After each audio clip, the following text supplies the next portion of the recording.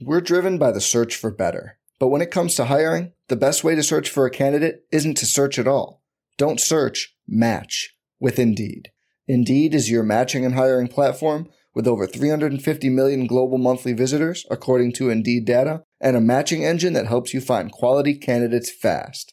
Leveraging over 140 million qualifications and preferences every day, Indeed's matching engine is constantly learning from your preferences. Join more than 3.5 million businesses worldwide that use Indeed to hire great talent fast. And listeners of this show will get a $75 sponsored job credit to get your jobs more visibility at Indeed.com/Blue Wire. Just go to Indeed.com/Blue Wire right now and support our show by saying you heard about Indeed on this podcast. Indeed.com/Blue Wire. Terms and conditions apply. Need to hire? You need Indeed.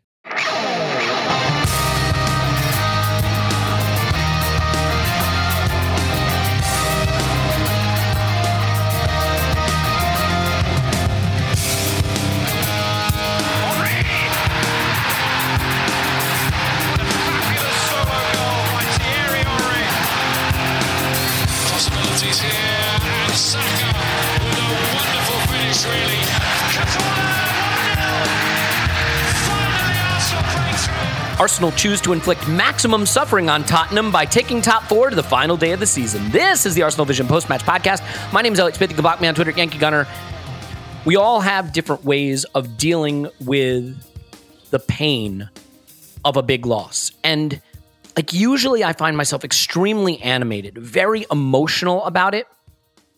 I don't know. Today, I just find myself muted, downtrodden, really sad, unfortunately, but I have to reset, and I think we all have to reset right now to remember that while this was a huge pain, while this was a huge injury that we suffered, and they're going to get to have their fun and their laugh and their joy, that we have to beat Newcastle and Everton, and we're in the Champions League.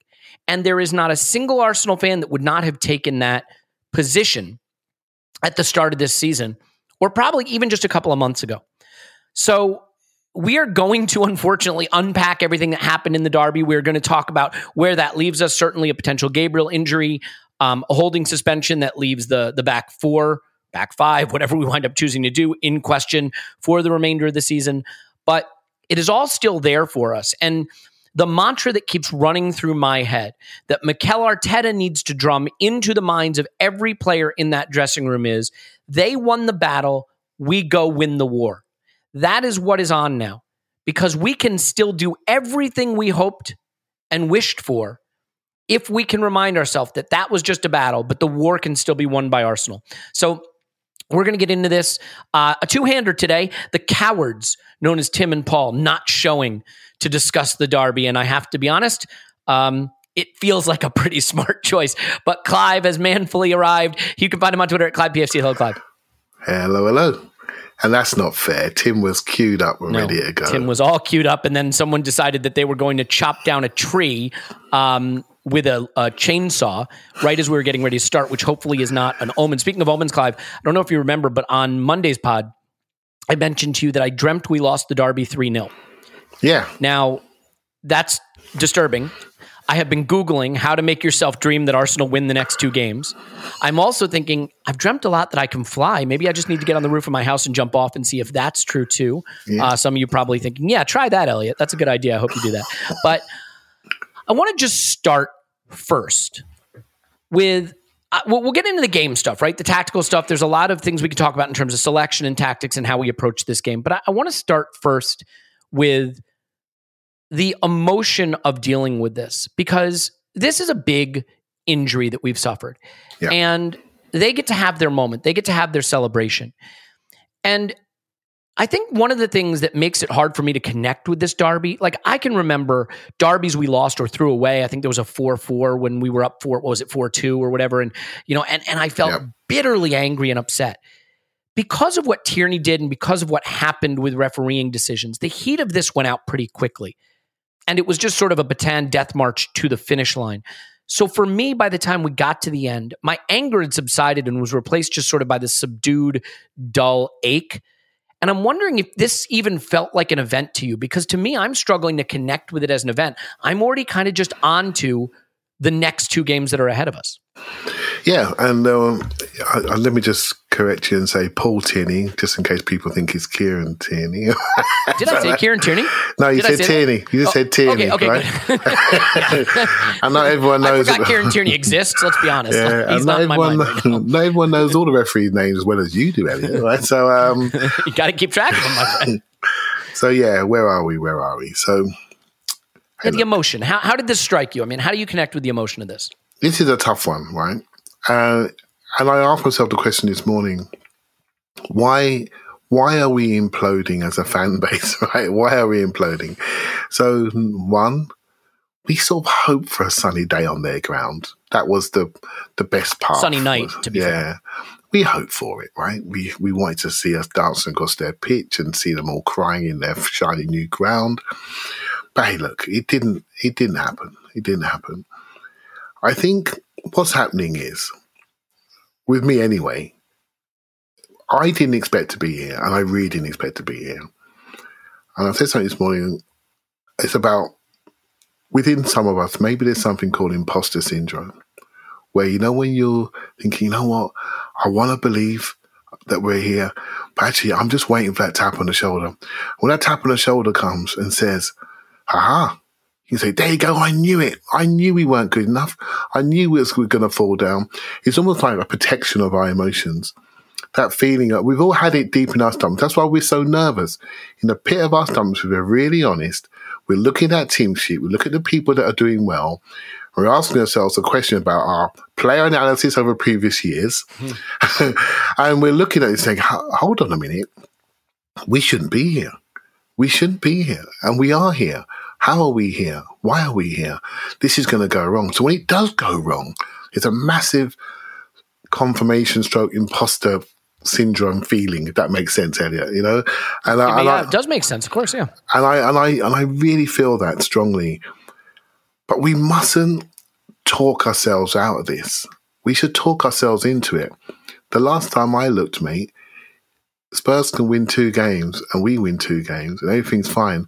So unless Harry Kane is that cozy with the FA and with the Premier League that you get 4 points for a win, they can literally do one. Do you see what I mean? Well, that's us screwed. Then. And so unless, and that's it. It's just 2 wins. And if we simplify this and focus on the next thing that we do rather than the last thing we've just done, I think we'll be fine. And you can see from almost every media outlet today, and I've been trying to keep my head down so I wouldn't be infected before this podcast, but every media outlet today is sort of saying, it's over for Arsenal. It's over. Why is it over? Why is it over? Well, I mean, we can get into why it might be, and I think it's more about the injuries and what we have to try to do to get through this. And that leads me to the point about the team we put out. So we'll get to the Paul Tierney stuff because I want to go through the decisions, and I have very specific views on player culpability, but also referee culpability. Let's just set that aside for 1 second. Mikel Arteta has been doing this with really smoke and mirrors, right? We are a duct taped together squad right now. Let's make no mistake. You have across the front line 20, 22, and 20. In midfield, you have a backup player who had played 300 minutes until 4 games ago. And in the back line, he trots out a backup right back, a backup center back, and a right back move to left back. That's the team he's putting out in a derby against, let's say it, a reasonably strong, like I don't rate Spurs that highly, but in some key positions, they have some serious talent, and we know what those positions are. Yeah. And so we're doing this a little bit with duct tape, and I think the really big choice that swung this game against us, and I'm not going to kill Mikel Arteta in this game, and I'm not going to kill the players either, and we will get into the extent to which Paul Tierney decided to be the talking point of this game. We'll come to that. But I thought the decision to play Tomiyasu on the left was the wrong one. We discussed it pre-match. And I think the unwillingness to trust Nuno here meant that on the right-hand side, you have a guy in Holding who is limited and a guy in Cedric who is limited, playing together in a partnership on the right side of our defense against the most dangerous part of their attack. And it it bit us in the ass. Now, it bit us in the ass with some help from the referee, but that decision, I think in retrospect, Mikel will feel it was wrong. I felt it was wrong at the time, and I'm curious if you think it's as big as it looks or if that's more post hoc analysis. Yeah, well, you know my views on Nuno, right? I'm one of the few people in the Western world that does not mistrust him. Why not play him? Right? I don't see the issue. It's Nuno or Cedric. So if you ask me to choose which one between Nuno or Cedric, I choose Nuno. It's not just Nuno or Cedric, right? It's Nuno or Cedric and then Tomiyasu out of position. So it's really a double-barreled decision in that way. Yeah, I was trying to explain this earlier on today. When you're a coach, right, you have a set of priorities. And I might have said it last night earlier. I feel I got deja vu, but I think his key priority was to sit into a 5. And in that 5, he wanted Gabriel in the center of the defense as a guy that can cover left, who can cover right. He's the most mobile, aggressive defender. He's our best big space defender. Give him that space to cover him behind people who get moved around. That was his number one priority. For me, he wanted to have Tomiyasu as the left centre-back when we go into a 5, and he felt that Holding was the best option on the right centre-back. Now, to do that, you have Cedric on the outside. He might be thinking, I want Saka to be further up the pitch so he can score goals. I don't want to make Saka a right wing-back.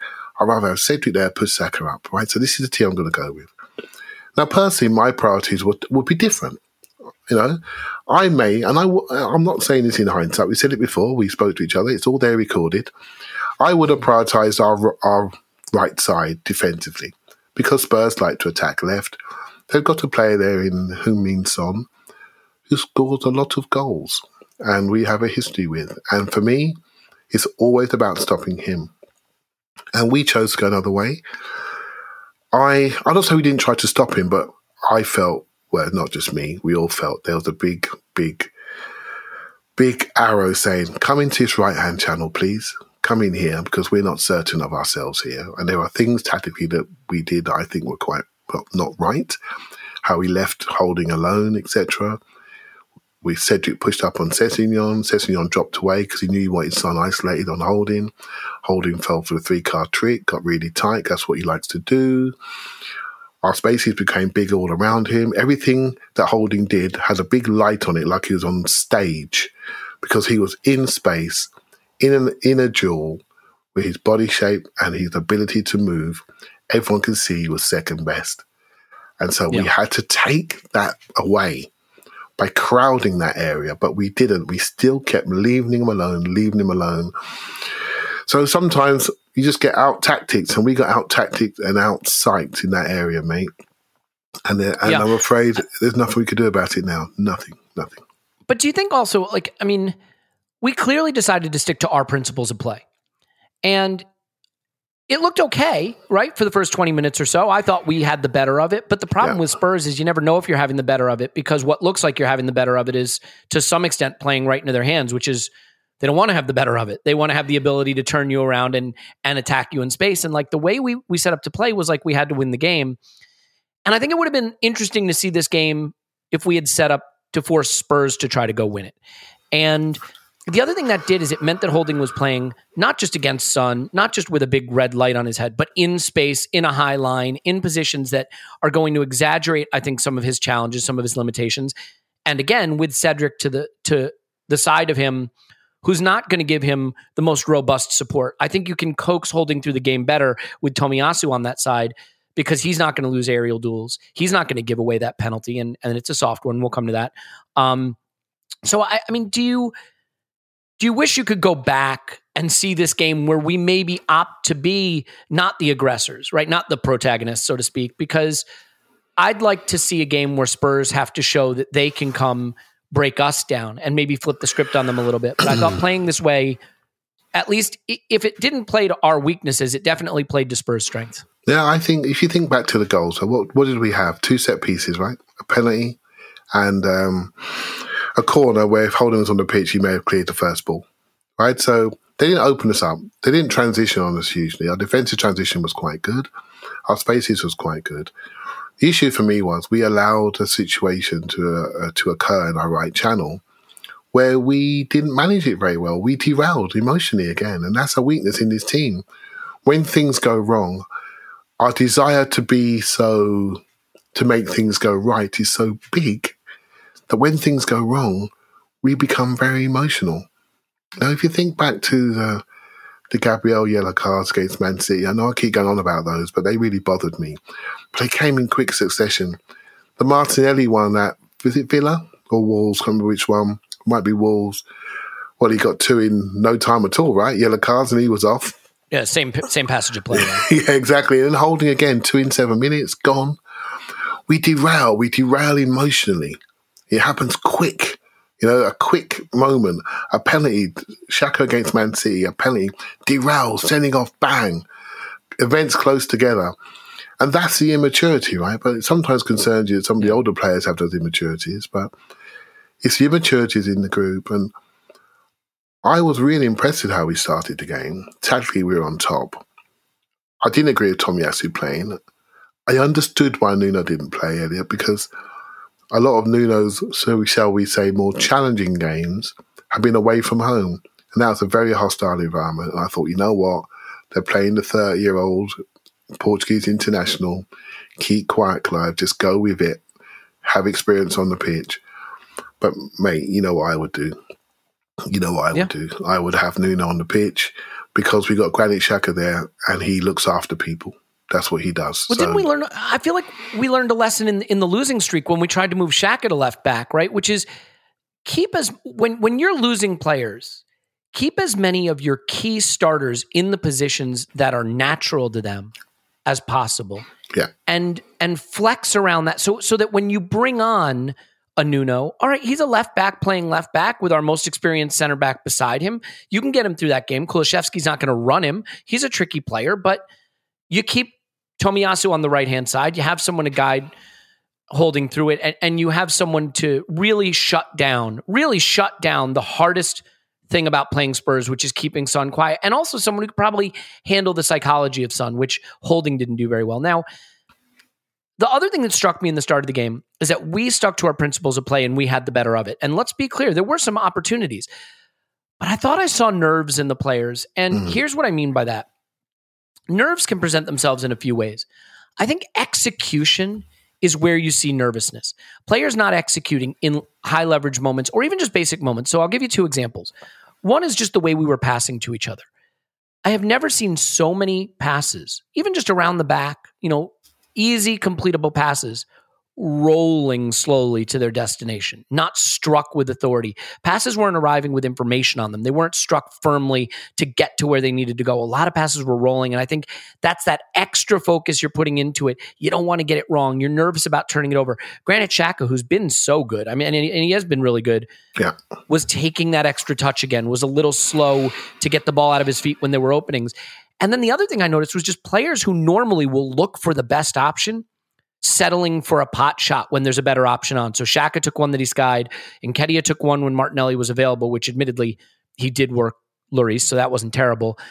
Saka took one really quick snapshot where he fell down.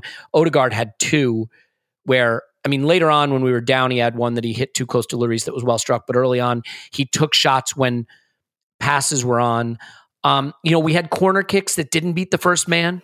We had that dangerous free kick after Saka got fouled on the right side and got them a yellow where we didn't beat the first man. And these are execution things, Clive, that, we've been really good with a lot of that stuff lately. And I think maybe that's an example of the nerves coming through, because even though we were playing to our principles and maybe having more of the game, we weren't executing, is the way I saw it.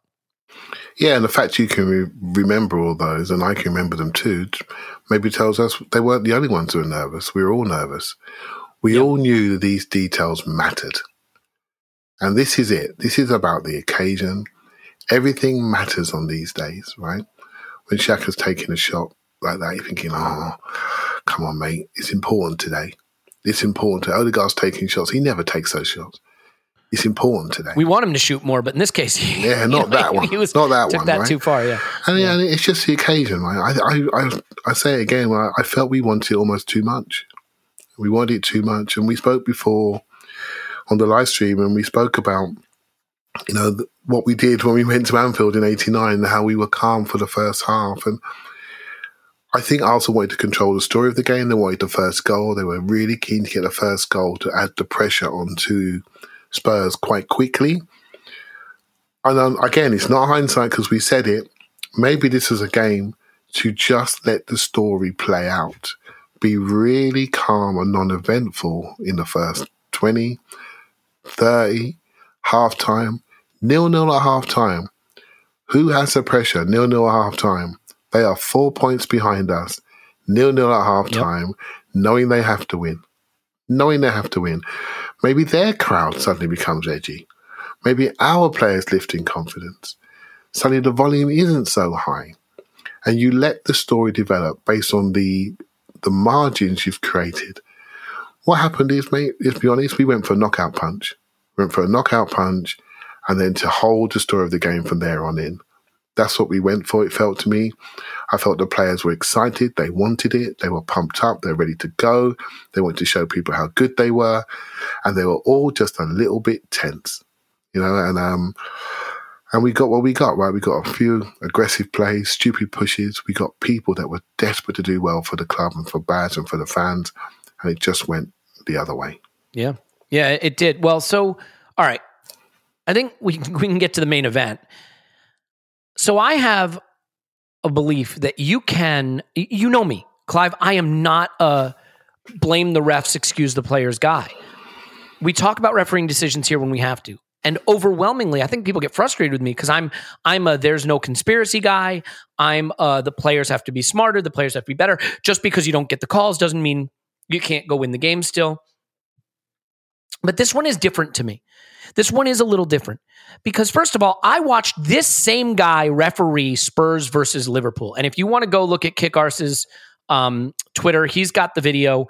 There is a shoulder barge in the back in the area by Emerson in that Liverpool game, refereed by this same referee, no call. Harry Kane goes in 2 studs up, flying in, same referee against Liverpool, no call.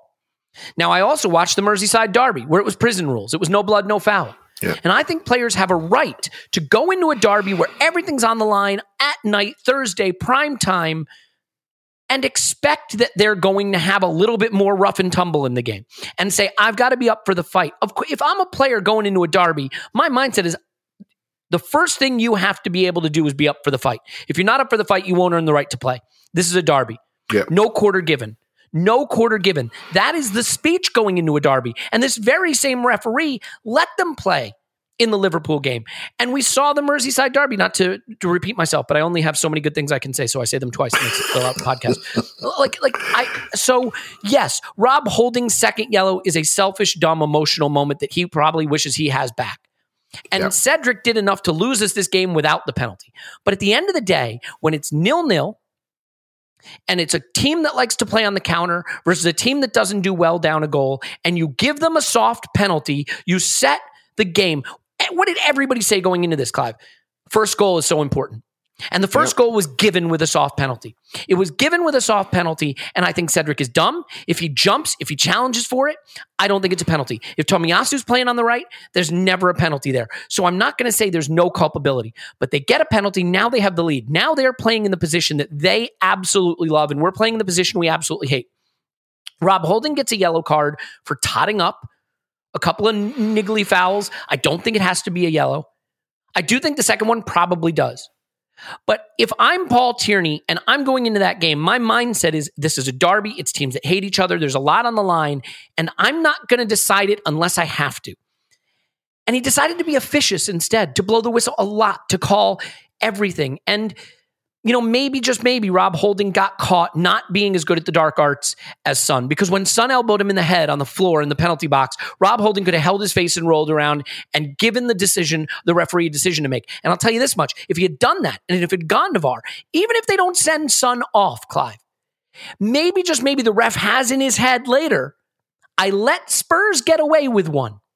I can't now turn it around and send off an Arsenal player because I've given Spurs the leeway. So I just think he got caught. But before we go to Holding's lack of composure, because I will accept that Holding was wound up by Son from the start, I think Paul Tierney refereed this game in a way that I've not seen Derby's refereed. And when you give Spurs the lead by giving them a penalty, you set the tone of a game where that was going to matter a lot. So what's your take on Tierney's responsibility in this game before we get to the players' responsibility? Yeah, well, you know me. You know I'm going to say. I want the players to win the game, not the referee to win the game. Yep. I mean, you said it in the City game, which was sort of a similar scenario of a light red card and a light penalty. Yeah, worse. I felt the referee, he distorted the game. Now, we can all look at ourselves. We can all be better. We could be better podcasters. We can say better things, right? We can all be better, right? So, and there were things wrong on the Cedric. He didn't have his body opened out. He didn't know what to do. He dropped in too deep. They were overloaded on the back post. And you know what? He wasn't in position to challenge. If you're not in position to challenge and then you challenge stupidly, you might not get the benefit of the doubt. I felt it was soft for the first moment in the game. That's basically you're giving a goal. So that was a concern for me. Yep. With the Holding thing, I felt Rob Holding has a default game. When he normally gets aggressive, he normally plays really, really well. And we like to see him do it when he does that. When he gets aggressive and all macho, we like to see him do it. But you can't do that on an island on your own with the light shining on you. You just have to do this as a collective. And so there needs to be a bit of rotational fouling, shall we say, to make sure you get around that person. But I did feel, and I've got a bit of a TV view, I didn't go to the game, I felt the whole temperature of the evening just felt against us. Everything, it felt like we were being discussed in a slightly different way. And I'm an Arsenal fan. I may not be the best person to talk about bias against us, but I do try to open my eyes up and listen and hear. And it just felt like we were the bad guys in the movie. From the minute the game started, from the fact that we didn't play that game in January, we were the bad guys in the movie. You guys have got this coming to you. There you go. Deal with this. Bang. That's what it felt like to me. Everything. I saw Martin Keown today talking about they replayed all the Arsenal fouls, but he didn't get much of Tottenham fouls getting replayed. There was a temperature around us that was hot, and we walked into it. So as fans, we look at ourselves and what can we do better? What could we do better as a group? We could have done this with Tomiyasu. We could have done this. We could have got crowd scenes around Holding. We could have left Sessegnon alone because he wasn't really a danger as a decoy. Keep Cedric inside. We could have done a number of things tactically to change the scenarios we ended up with. But in the end, the referee decided the temperature of the game, and he made that game hot for us. And it's cost us that game. And the challenge is now to make sure it doesn't cost us anything else.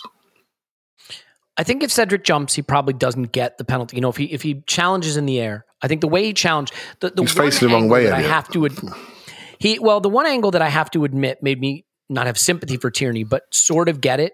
If you look at the camera angle from the pitch level where Tierney was, it looks like Gabriel throws a shoulder into him. It looks, the worst looking angle is the angle Tierney had.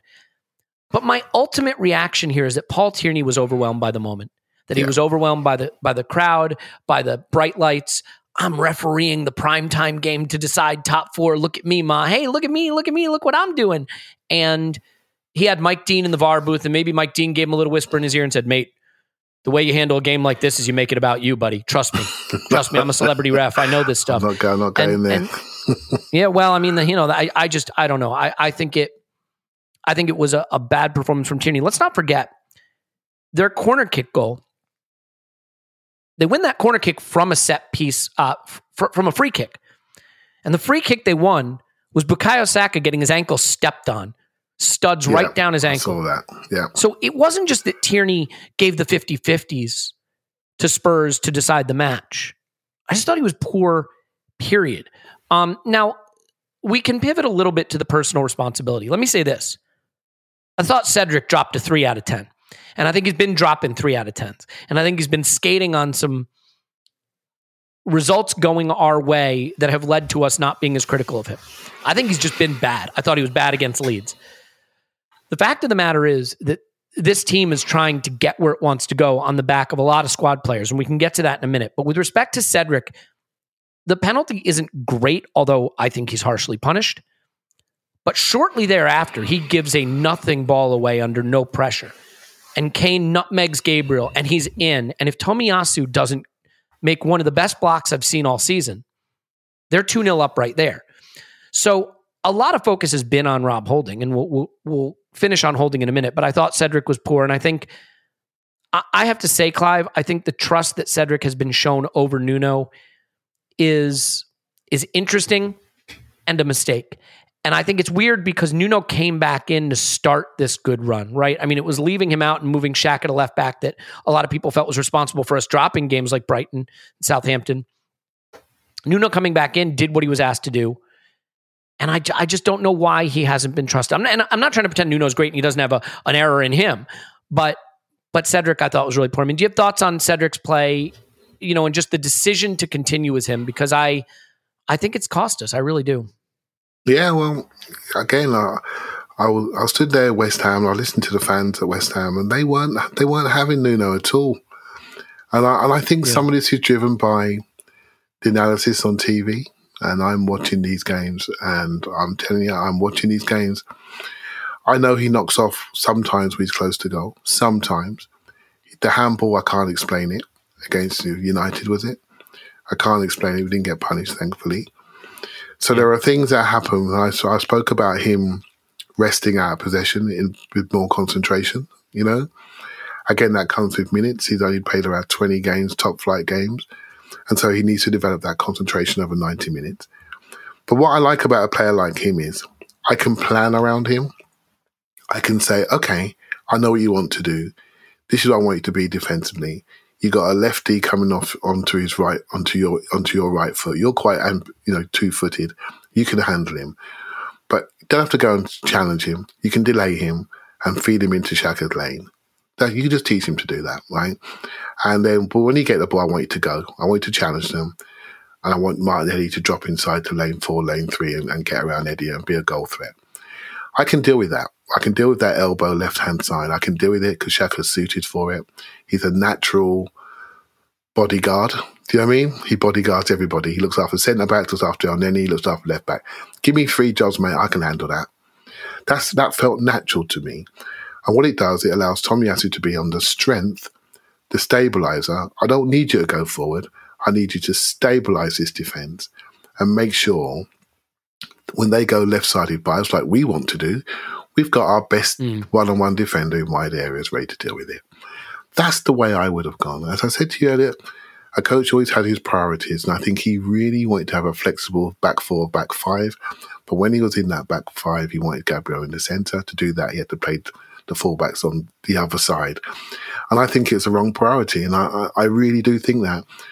2 seasons now, we've got ourselves into some sort of left-back problem. And last year we got it wrong, and it cost us Europa League. The team that beat us got to the Champions League semi-final. So what does that say, right? And this year, that Unai Emery is a cup master.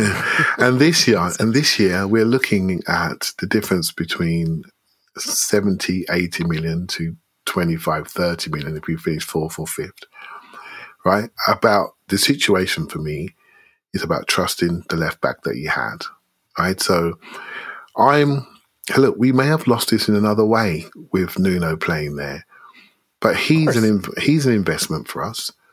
Look, I don't want to overdo the Nuno thing, but what I will say to you, go ahead. In this game for me, I would have played him, and I just don't understand. I don't understand it. I don't see a player that's that bad that you can't play him. I do this all the time. Spurs had Sessegnon and Emerson Royale. I don't see them as really good footballers. They played them. They're suited for wing-back roles. They played them. Play the players that are suited for position in the areas of the grass you want to cover. They've got Davis in their defence. He's just Should average. We have matched them in a 5? Should we have matched them? Well, we sort of did. We just went flexible in and out, right? We sort of did, and that's the issue. But by doing that, I think we nullified people. We nullified Martinelli a little bit.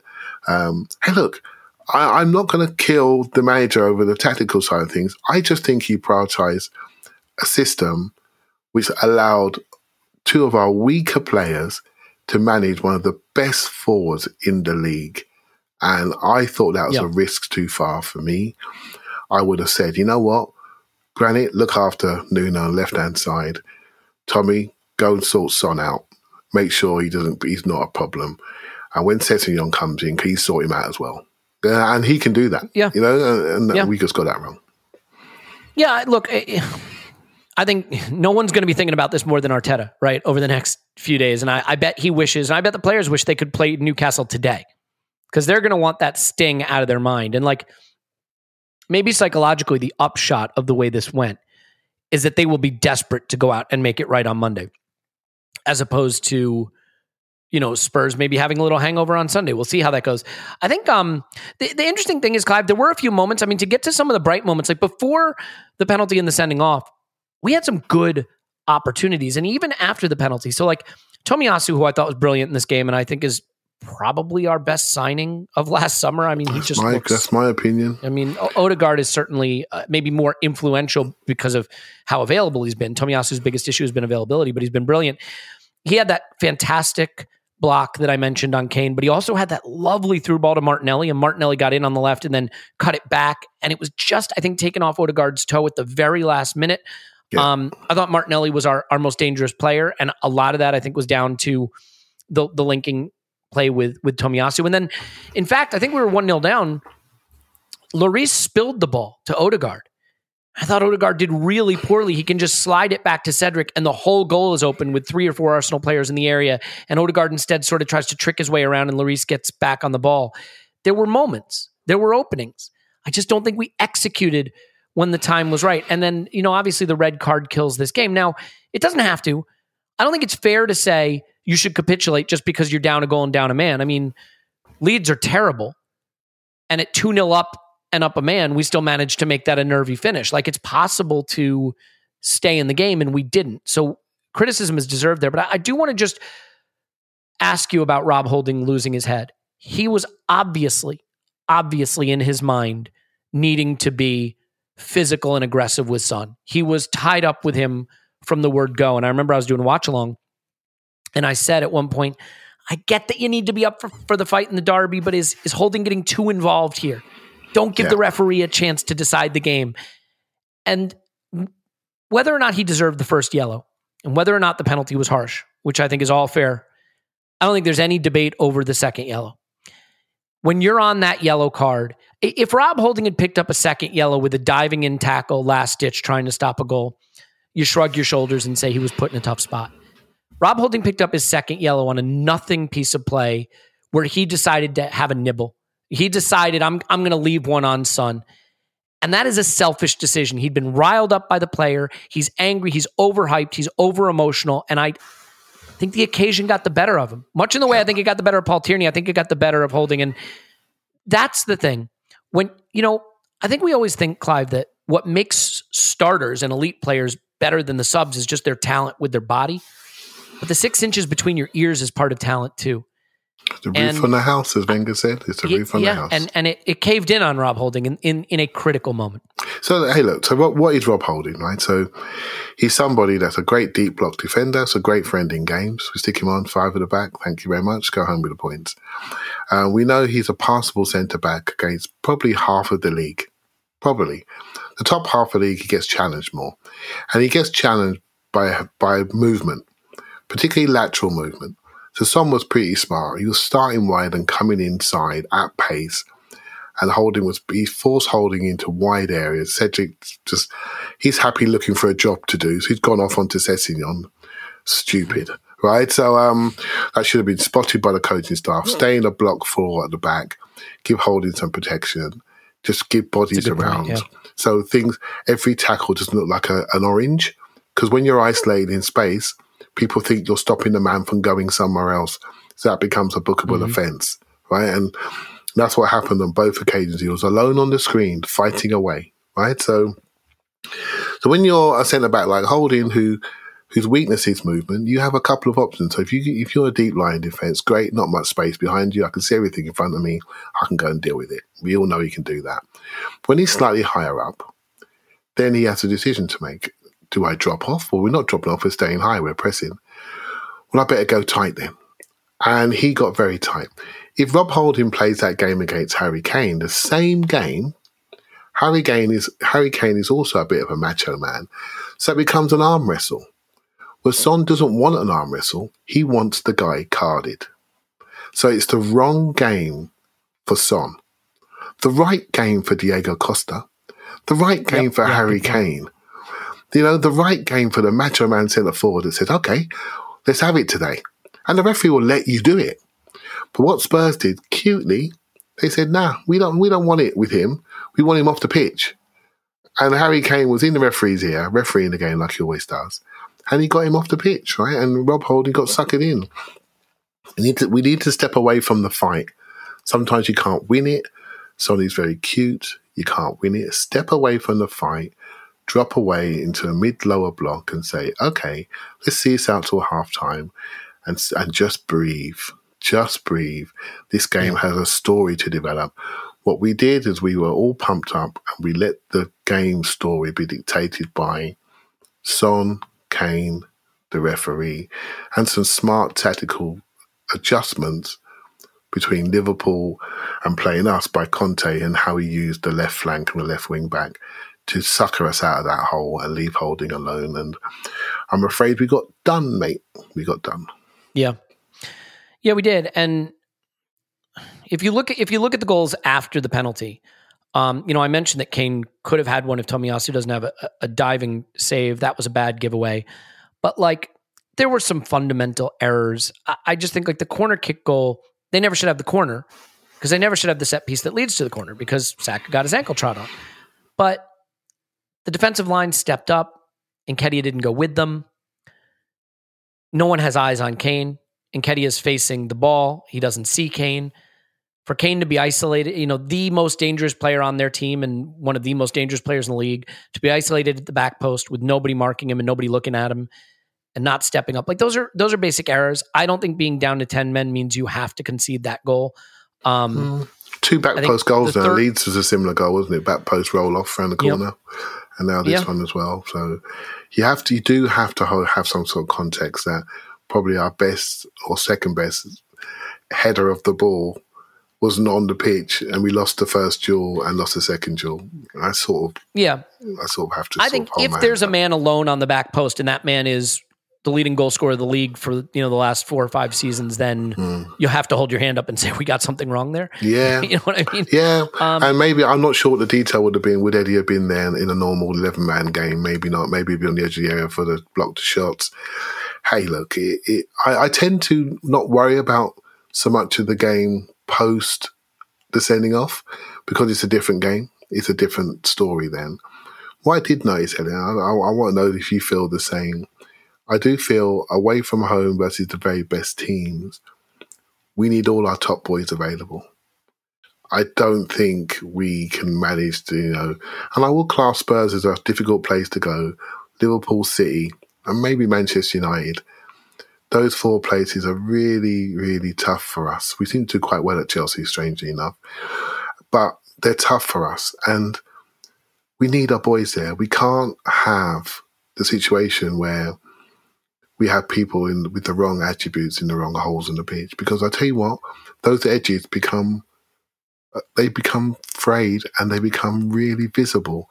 The frayed edges become visible versus the best sides.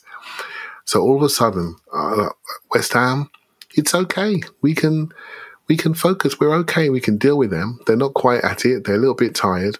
We can deal with them. We've had some great wins at Leicester, Wolves, Villa. It's okay. We can deal with them. Against the top boys, you need your top boys.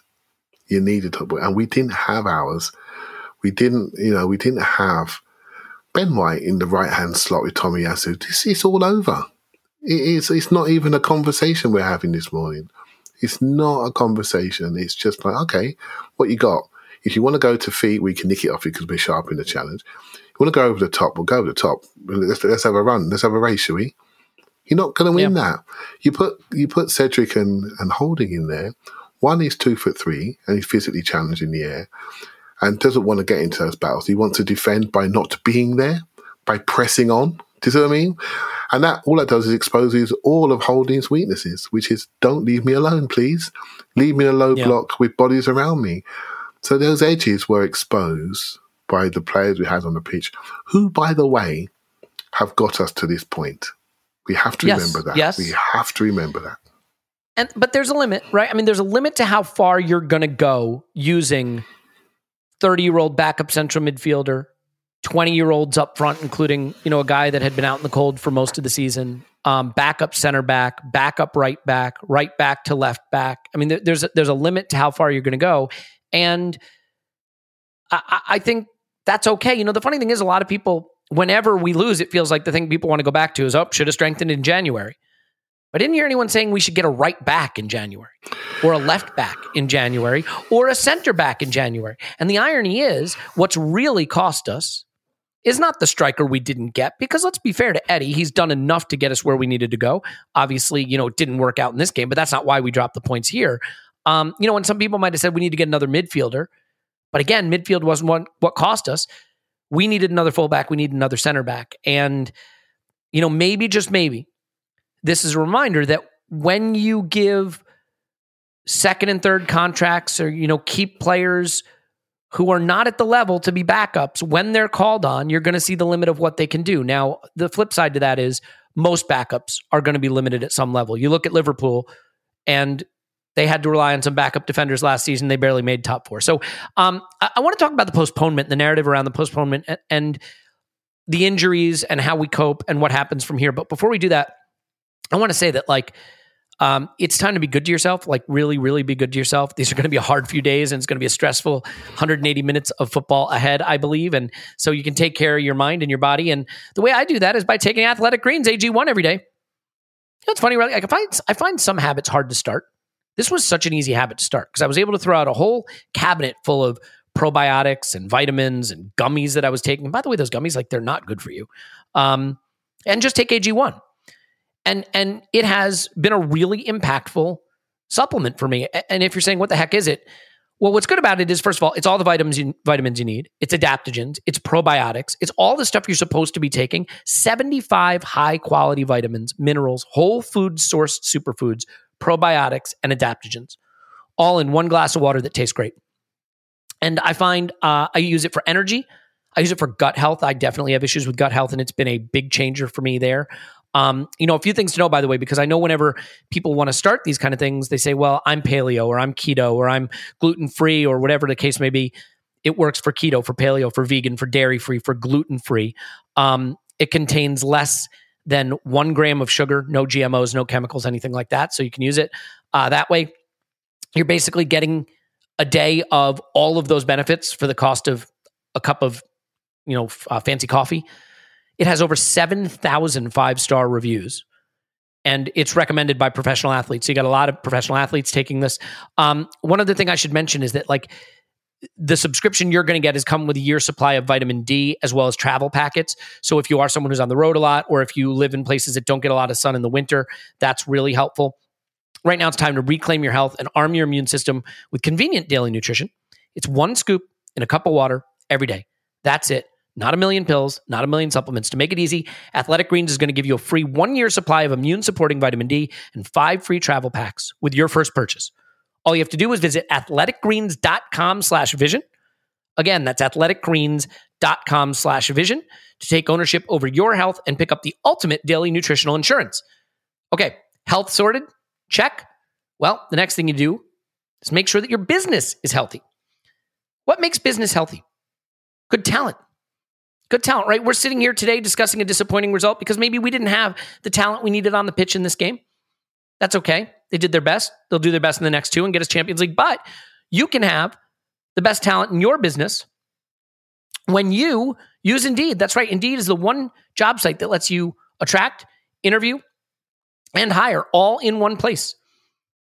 Join the more than 3 million businesses worldwide that use Indeed to hire great talent. Start hiring right now with a $75 sponsored job credit to upgrade your job post at Indeed.com/Blue Wire. And here's what you're going to get. One of my favorite features with Indeed is Instant Match. I've been through the job process before on both sides of it. And I think the hard thing can be, if you're on a website looking for a job, you don't know which job to apply to. And if you're a company trying to hire, you don't know how to attract the right people. With Instant Match, as soon as you sponsor a post, you get quality candidates that meet your must-have requirements, and then you can invite them to apply. So that candidate will be like, oh, this company wants me. That creates that attachment. It creates a better likelihood of a match. And if you don't get those candidates, you don't pay. So, I mean, I think that is a really nice feature because you're paying for the service when it works the way it's supposed to. Okay, Indeed delivers 4 times more hires than all other job sites combined. So these are the guys to go with. Start hiring right now with that $75 sponsored job credit to upgrade your job post at Indeed.com/Blue Wire. Go to Indeed.com/Blue Wire to claim your $75 sponsored job credit. This is limited. Terms and conditions apply. You need to hire. You need Indeed. Clive, is that enough of that? Indeed. You nail it. Every time. Every time. You're reliable, unlike the refereeing in the Premier League. Look, one of the things that made last night brutal, it's funny. This did not feel acute to me. And I think the thing that hurt me more than anything, Clive, is we built this game up and then it was a damp squib for the last hour. We didn't get a spectacle. We didn't get a heated derby. Paul Tierney decided this derby with a little help from Arsenal players. And then we had this sort of Bataan death march to the final whistle. And it just didn't feel like an event. But the other thing that made it a tough night, and I don't know what was going on, but the media was like as pro Spurs as it's going to get. And I think some of this was down to the Arsenal were cheaters when they got the original game postponed.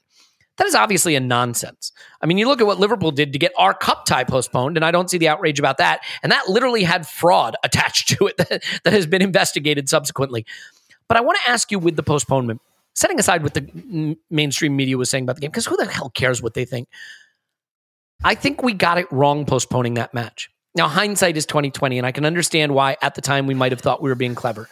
But when you look at a Spurs team that wouldn't have had Son and didn't have Kulusevski and didn't have Betancourt and wasn't exactly playing great, and Conte had just arrived, I believe just arrived. And all right, we were missing players too. But in retrospect, do you think that decision ultimately looks, I mean, it's easy to say because we lost 3-0, but can you put yourself back in the mindset of getting that game postponed and think about whether or not that winds up looking like a miscalculation? I don't think it was a calculation. I think it was just, look, there was, at that time, I know it's a short while ago, but there was a lot of COVID around at that time. We had the African nations at that time. And there was a scenario that the Premier League had voted on that if you had so many injuries, players away at African nations, and you had COVID, you could apply for a postponement.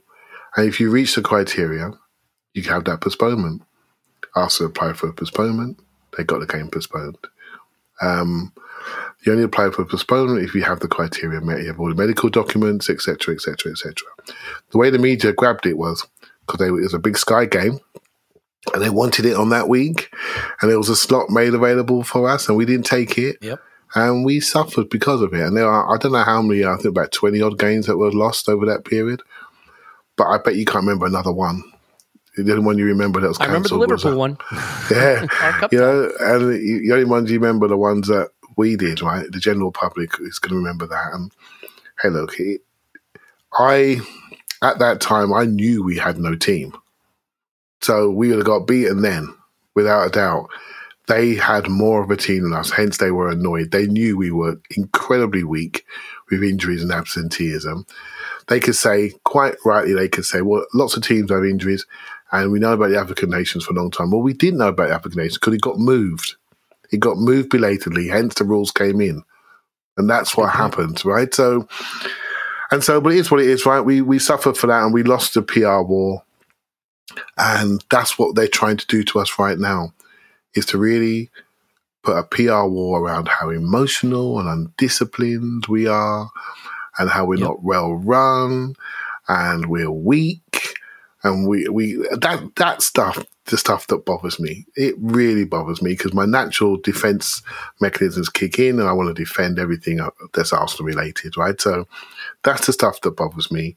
It's as though what are we? Are we sitting here like some sort of pub team? Have we not got here on our own rights? We're 36 games into the season, and we're sitting there. We are a point ahead of Spurs. We are a point. Like, people are acting like, we're in mid-10. Like, we are 1 point ahead of the team. Everybody loves it because they just beat us with help from the referee. I don't understand the narrative at all. Exactly, and this is where this is something that's I find it perplexing. Right? It's almost so we're like I've always said this. You heard me say it before. It's like we're a foreign club in the Premier League. Like we just like we don't belong here. We're like, what's going on? I'm looking at this. I'm thinking, hold on a minute. What about the things we are doing right? What about the things that we're doing right that Manchester United are now going to follow? What about the things we are doing right and regenerating the squad with a lot of young players? We have the youngest team in the league. Blah blah blah. We know, and English players, which I don't hear them praising us for. We don't get any praise for that. Spurs get praised when they do it, when they deliver Harry Kane, but we're delivering all kinds of young English talent. Yeah, and there'll be more to come. And it's like, hold on, what's going on here? I'm not sure. I think if I want to look into it, I don't want to get involved in it, to be honest, but the Manchester United, Liverpool, not say bias, but presence. Syndicate? Presence in the Premier League is, in everything we watch, is significant. And I will say, and it's something that I know that the club are pleased to see that some of the Arsenal legends come back to the club and join what's happening, because they don't want to see some of our legends destroy and criticise from a distance that maybe not so prevalent as some of the other clubs. We need to create a unity in that regard as well. And some of those people need to stop and worry about the jealousies, etc., and where they should think they should be working, etc., and focus on supporting the club, And I don't care who people want to attach that to. There's lots of criticism around what Thierry Henry says recently, and I'm thinking, well, he's the best player to ever play for the club, but I don't care, mate. Emmanuel Petit, these people. We need to create Thierry something. Henry is bulletproof for me. I'm sorry. He can say whatever the hell he wants. He's the best player to ever play for the club, without doubt, right? But I'm sorry. I have a saying, right? I would like to see a lot more support for what's happening. I don't care who listens to that, what they say. I want to see a lot more support for what's happening. And when we do some bad stuff, then we got to get some criticism. But what we're doing right now is a lot better than what we've done in recent years. And more people are recognising it. We want to make sure that we recreate our own sort of kingdom around our club, right? And not chip away at ourselves. I would say this, right? If you want to criticize something that you see happening on the pitch or a decision that was made, if you want to engage in what I consider analysis, right? Bog standard punditry, that's fine. I can think of people, and I hate to name names, but I will in this case. Like Stuart Robson, for example, is someone who clearly had a problem with Wenger. Yep. And for many, many years, when you heard Stuart Robson talk, he was having a go. And so his analysis stopped feeling objective. I don't expect anyone who, just because they played for Arsenal, to say everything Arsenal is doing is good all the time. No.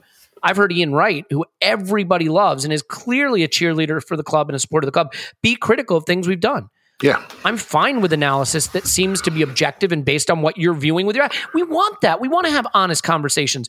It's when it rises to the level of feeling like it's a grudge or it's personal. And like Robson, and I hate to beat up on any individual, but that's one that, for example, to me, felt like it rose to the level of being more than objective analysis. But to be honest, I shouldn't be so sensitive about it, right? To be honest, it's not. It shouldn't be important. It shouldn't be important.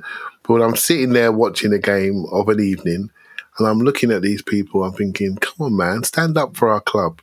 You're there. Stand up for them. We're getting ripped apart. Don't let a narrative be created around our club without you standing up. Because there are many other people like to sit in those studios and say, oh, yeah, I'll stand up for our club properly with facts, with information, with data. And say, yeah, you're not getting away with that. You're not getting away with that. And it's not important, but it did ruin it for me last night. It really did. It ruined it. The bias around it made me think, what's going on here? What is going on? I don't think we're a bad club. We may have had a bad evening, but I don't think we're a bad club.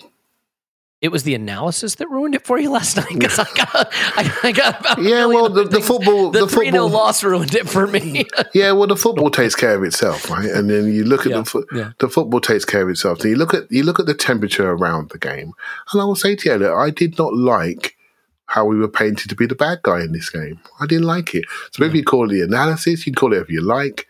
I did not like being painted the bad guy in this game. I don't think we deserve to. I'm sitting there looking at this league table. I'm sitting there looking at what we've done this year. I'm sitting there looking at our points total, and I'm thinking, hold on a minute, we're doing something unique here with this level of team, with these players, with the age of these players, with the experience of our manager. We're doing something that should be looked at slightly differently. Yeah. Don't fall for old narratives just because you used to play for Manchester United. I don't like that. I don't like that. You know what this reminds me of, though, a little bit? Thierry Henry there's a video out there where he talks about the winning the league at White Hart Lane and how Spurs came back and actually drew that game against us. And they were celebrating like he'd won something. And he's like, they told me ahead of time not to celebrate on that pitch. But after seeing how they celebrated this draw, not realizing that we'd won the league on their ground, I decided we were going to celebrate, and we did go celebrate. If you're Mikel Arteta, you have to say, look at that. They just had their Super Bowl in their NFL stadium. But we're going to finish ahead of them. You still get to stick 2 fingers up to that team. You still get to win the war. Yeah. And all you got to do is go win 2 games. And all of us in this dressing room, if we had been offered that opportunity to go to Newcastle and go home to Everton and win those 2 games and be top 4, we would have taken it. We are in a position right now that we've earned not over 1 loss, but over 36 games of a season. 36 games of a season has us a point ahead of Spurs. 36 games of a season has us on the doorstep of Champions League. That's what matters. It stings to lose the derby, and it stings to lose it that way. But I think Mikel is right in his comments. I'm wondering what you think about his post-match comments, because I think he took the right approach. Whether you think it's the player's fault or not, whether you think I'm giving the players too much of an out by saying that I think Tierney refereed this match wrongly. And again, that's not excuse. We've gone through all this. I think Mikel Arteta is right to create the siege mentality and say, if I say anything about this, I'll be suspended for 6 months. I want to be on the touchline on Monday, so I'm not going to say anything. Because if you've got to go into that dressing room and there are a lot of heads that will have gone down and you've got to lift them in time for Monday, the easiest way to lift them is say, the Premier League didn't want you to win this. Sky didn't want you to win this. They want their top 4 battle to go down to the wire. This was stolen from you. This was a disgrace. Now you go out and stick it to them, because we are still a point ahead of Spurs and we've earned that over 36 games. I think that's the only right way to approach it, because the alternative is to say, what? We weren't up for it mentally. We let ourselves down. I don't think you can afford to do that with 2 games to go. So do you think, whether or not we think the players deserve some blame, which of course they do, it's football, do you think Mikel is right to take that sort of siege mentality they're out to get us kind of approach in the post-match? I think he was right to say what he said, not because he was right about what he said. That's immaterial. But the fact he said it brings a focus onto him and not onto the players. Because now, we need the players to be nice and calm and focus on their recovery and their details and how they're going to play on Monday night.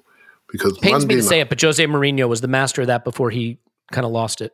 Yeah, just say something which brings the pressure onto you as an individual, and people will fall for it.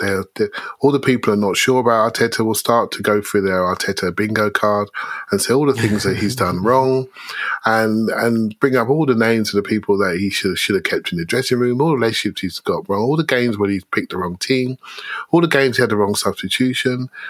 The fact that he didn't buy this player in January and that player in January, all the list of things will come up, right? And he can take them for 2 days, because while he's doing that, Gabriel, hopefully, he's recovering from injury. Tomiyasu's resting his legs. Martinelli thinking, yeah, I'm going to do my job this week. I'm going to make sure we get the goals at Newcastle. And the people that we need us to turn up on Monday night are actually not getting any stick in the press. They're just sitting there, preparing themselves, resting their minds, resting their bodies for what we need for them on Monday night, and staying away from the rubbish that's in the press where you think they've just lost everything, when they've got everything to gain. And that's going to be the mental challenge, to remind people, by the way, this is in your hands. You've got everything to gain. Don't be psychologically outthought about this, because nothing has changed. We still have it in our hands. It just would have been nice to have it done already. That's all that's happened. Yep. Let me give you the nominees for manager of the season that just came out, by the way. Thomas Frank at Brentford, Pep Guardiola at City, Eddie Howe at Newcastle. Yeah. He's been there 10 minutes. Jurgen Klopp at Leicester, and Patrick Vieira at Crystal Palace. Klopp at Liverpool, not Leicester. Liverpool, yeah. I mean, honestly, who even cares? No Mikel Arteta. Yeah. Which maybe that's a little bulletin board material for him. And in addition to that bulletin board material, because if Mikel Arteta takes this Arsenal team patched up with squad players to top 4, to not be in that list is nonsense. The other bulletin board material is what Conte said. I have to give Conte a tip of the cap to be able to criticize Mikel for complaining too much in a response where he complains about having to play on Sunday. Yeah. And by the way, he's right. It's funny because Conte literally spent this whole season complaining about being at Spurs and not wanting to be there. Yeah. And now he's upset with Arteta for what? For complaining too much? I don't know. I mean, he needs to get Arteta's name out of his mouth and shut up and focus on his own house. But like, I think it's good bulletin board material. They got a lot of reasons to want to shove this down Spurs' throat over the next 2 games. There should be no motivational issues here. Yeah. So Conte did it beautifully. He's now put the focus on little old Arteta, the young, inexperienced coach, and he's just sort of bodied him, made him look young and small. Hey, look, I know what we feel in our hearts as fans and supporters is, let's go show them. It's that let's go show them stuff just got us the emotional red cards. Let's just focus on being calm and controlled and being good at football, because that's the way you get people back. You don't get people back by doing what Rob Holding did last night, was almost be too pumped up for the occasion, because you end up costing your teams a lot. You know, you cost yourself the next game. Potentially, Gabriel's doing a lot more work and he's pulled up. This is a big price to pay for not controlling your emotions, for not recognising the moment. I mean, and if Nuno Tavares had done it, at least we could say he was inexperienced. It's his first season in the league. But we talk about our experienced players who have helped us significantly, just got overcome by the moment. And he wasn't alone. There were many others on the pitch that were overcome by the moment. I think we'll be better for it, he says, hopefully. And I think we're going to another hostile ground at Newcastle on Monday night, their last home game of the season. And all of their injured players that have been out for ages are suddenly resurrecting and coming out to play against Arsenal to say hello to the fans and no doubt usher in a new era of expensive transfers over the summer. So they're about to turn a new page. And Monday night live on TV and Arsenal turning up there with no defenders on the pitch. It doesn't feel good if you want to go down that path. Or you could say, well, actually, let's just outscore them. Let's outscore them. Let's do what we need to do. So it is a challenge. I can't say to you, Elliot, that I don't have the same fears as everybody else. I have the same fears that we're having. Natural. We're having the uh-oh moment. We're having that. Here we go. The uh-oh moment. We want it really bad. Yeah. And there's a lot at stake. Of course you're going to be nervous, Clive. Like, I think that's natural. But like, the challenge, right, for the players is to not be nervous. Easier said than done. But I mean, look, a couple of things here now to consider. Firstly, Bukayo Saka doesn't look totally fit to me, which is understandable because he gets kicked and stomped on every single match. Yeah. He was a doubt for this game, whether that was gamesmanship or not. We were told he was a doubt for this game. I was a little surprised he was left on, and he would have been my first substitution. Hour mark, 55-minute mark, game's dead. You know, they get a goal right after halftime that seals it. Do you have any issue with Saka being left on? I mean, I get that he's in phenomenal shape and seems like he can play 90 minutes every week, but you know, that's true until it isn't true. You know what I mean? Yeah, I worry about his minutes full stop, right? He's played a lot of minutes and he's a player that seems to be becoming more and more explosive. But lately, he's barely finished the game, has he? He's barely finished the game. And to me, he's carrying something. And I was thinking at one point when he was playing wing back in the second half that just get Nuno on. And then Gabriel went down and I'm glad Nuno wasn't on. Do you see what I mean? And so things worked out and he had to stay on for the rest of the game and he seemed to manage himself really well. this is the business end of the season, right? Everything changes in all of their contracts if they're in the Champions League. They want to be out there. This is it. This is the moment. The time to rest him has gone. The time to give him a little sit down has gone. Since he come back from England, he got COVID. He's been on the edge of something ever since. That's what it felt like to me. And I hope he gets a rest. I'm so glad he'll get a rest in the summer, but obviously he's going to be playing for the World Cup for England in the middle of winter. So he needs this break. But right now, it's just one of those things that we just need to see.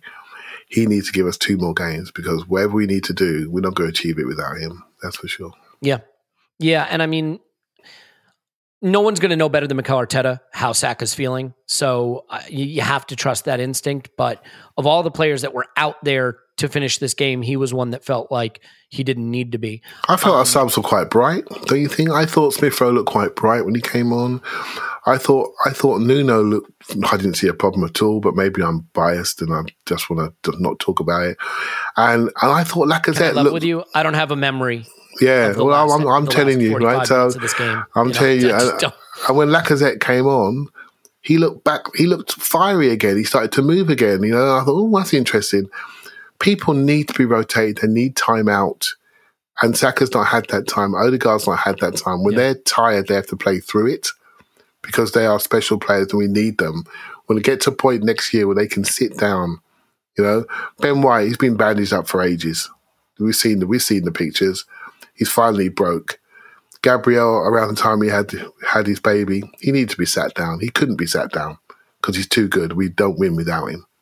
Right? So we know what's wrong. Well, we're going to have to find a way to, Clive. Yeah, we know what's wrong, right? We know what's wrong. It's a depth issue.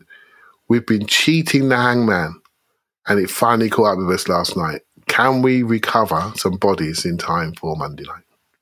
You know what this reminded me of a little bit? It's the start of the season. I mean, the symmetry of it, right? We lose those first 3 games that started the season, and like especially the big games, they were over before they even started. The Chelsea and the City games. City, were we down to 10 men in that first City game as well? Yep, 10 men City game. Yep. And like people were like, oh, you know, we don't have this player, we don't have that player, we don't have this player. That explains why we lost the first 3 games. The funny thing is, we don't have that player, we don't have this player, we don't have that player. You know, what were the excuses back then? We don't have Aubameyang, we don't have Partey, we don't have Tierney, we don't have Gabriel. Ben White yet, we don't have Gabriel. Well, we don't have half those players now. Yeah. But now we're fighting for top 4 with the same team that got smoked in the first 3 games of the season, essentially. So it is an interesting symmetry. And that leads me to the last point I think we have to get to, which is how the hell we get over the line now. There is a lot of gallows humor and despair going on in social media and in the fan base right now, as you can understand. Losing the derby 3-0 hurts. Fine.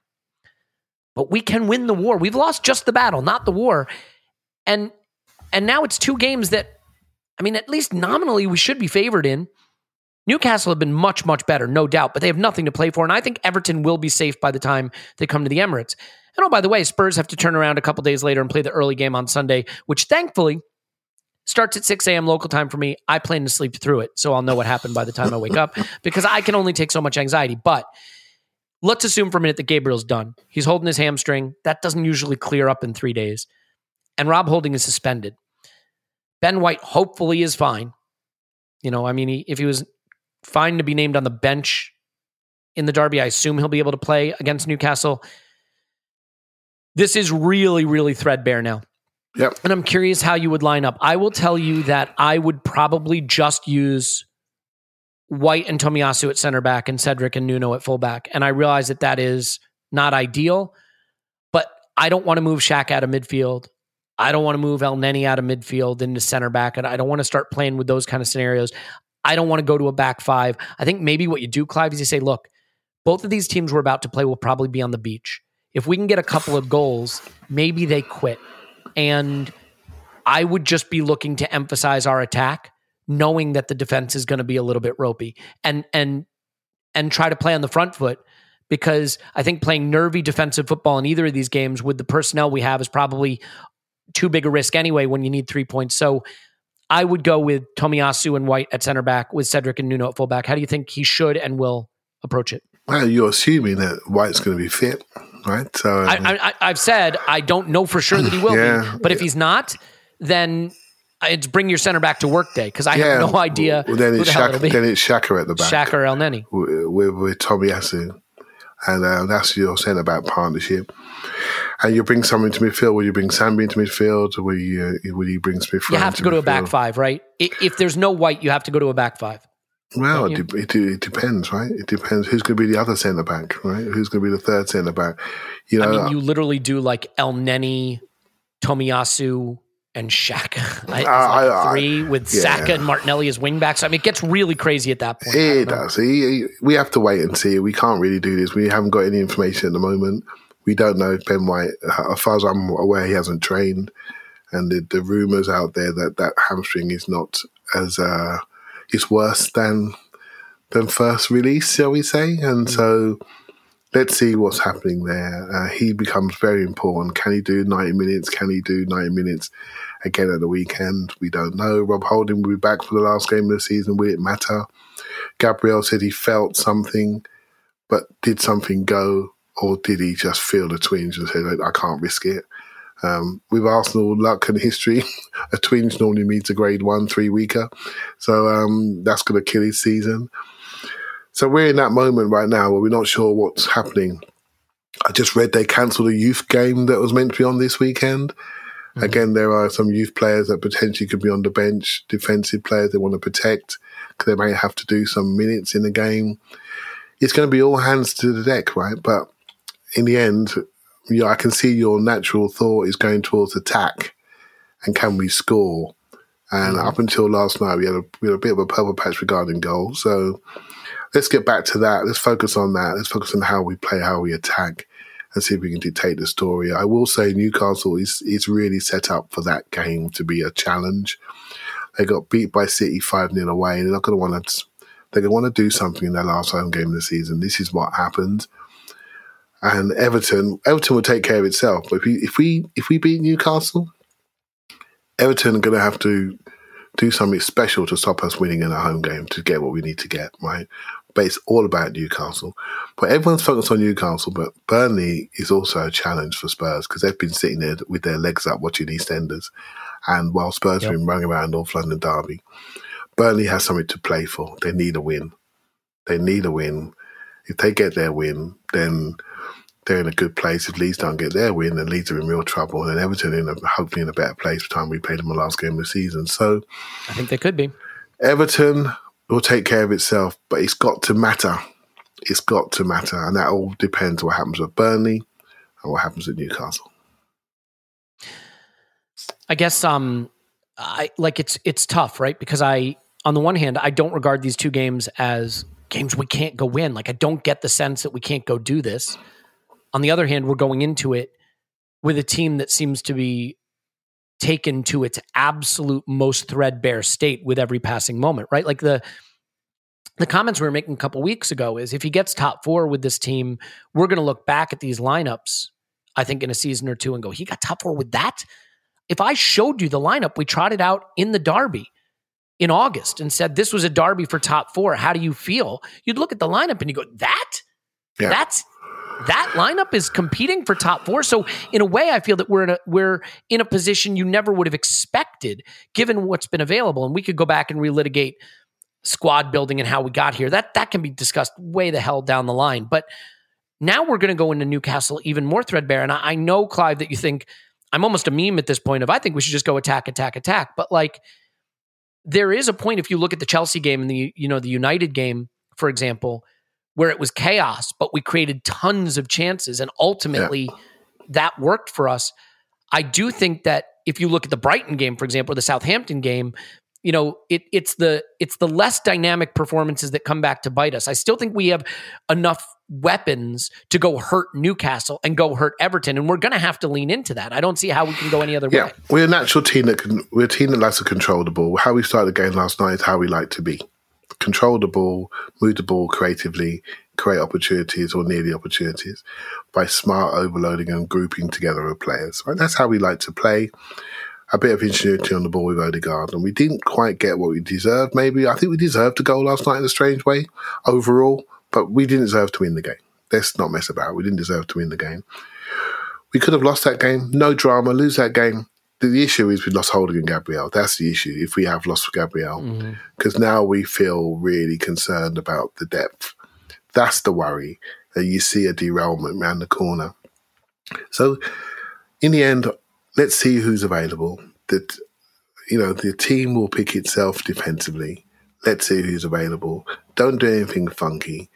Get Tomiyasu back on his right foot and get a left back in place. So if Tomiyasu is playing centre back, then so be it. And let's make sure we have some solidity there. There's lots of good players back there that just need to deliver. But what I'm worried about, Elliot, is scoring goals under pressure, if I'm honest with you. Scoring goals under pressure when the pressure's really on.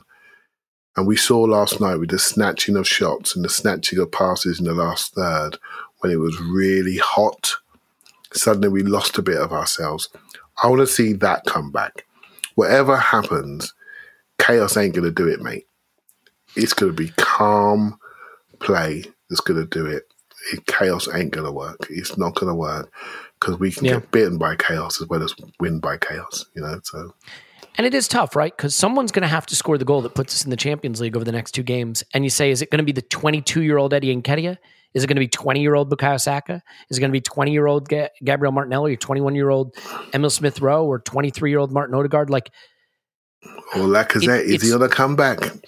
I was just gonna ask that. Do we need a little more of that focal point to pull the midfield back together and free up some room for those wide players? I can hear Paul listening to you saying, "Hold on a minute, you said he was finished." It's like, this is how football goes, right? You just have your moment. Eddie's had his moment. He's been brilliant. He's had his moment. Do we go again with it? Do we share the game? We're going to need them both, no matter what happens, right? But you can see Lacazette coming on in that game and hopefully doing something, right? So when the pressure's on, to steady us through the last phase of the game, right? So it's going to be interesting. I just hope we have our defenders.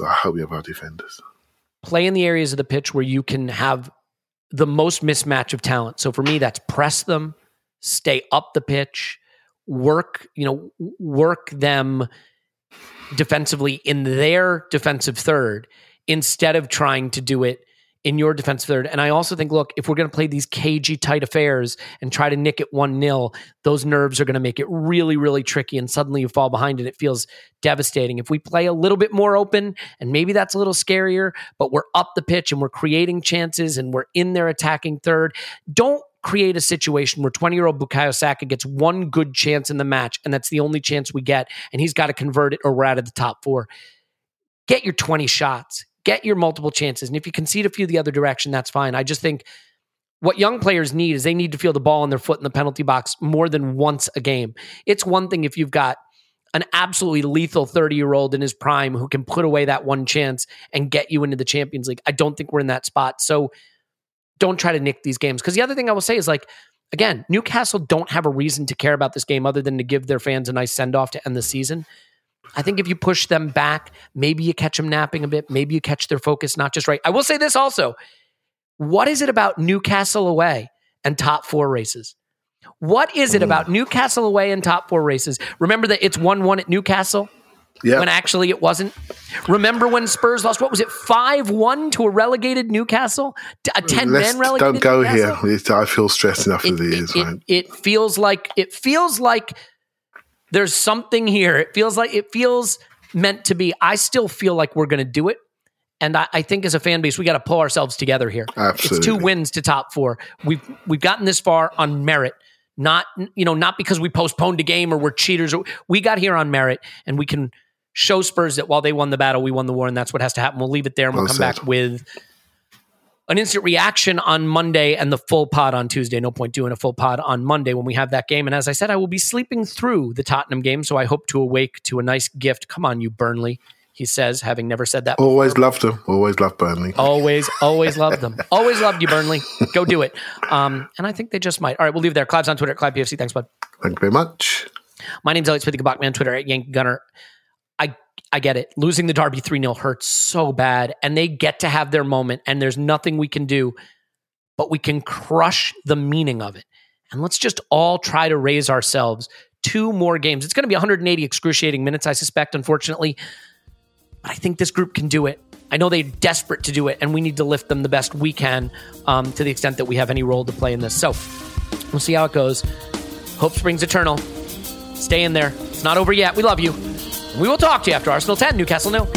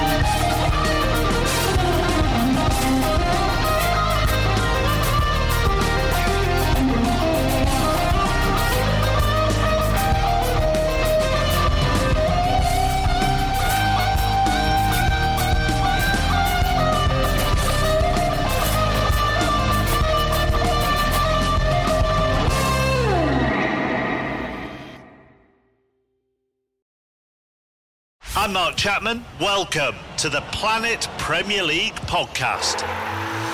Each week, Cesc Fabregas, Nader Manua and myself talk all things Premier League. As a player, you don't have time to talk. No. You don't have time to make a plan. You just need to deal with wave after wave after wave. We watched Coach Carter and he said, afterwards, the game's just about doing this for your teammates. And I remember looking around halfway through the film and half the squad was asleep. Planet Premier League. Listen wherever you get your podcasts.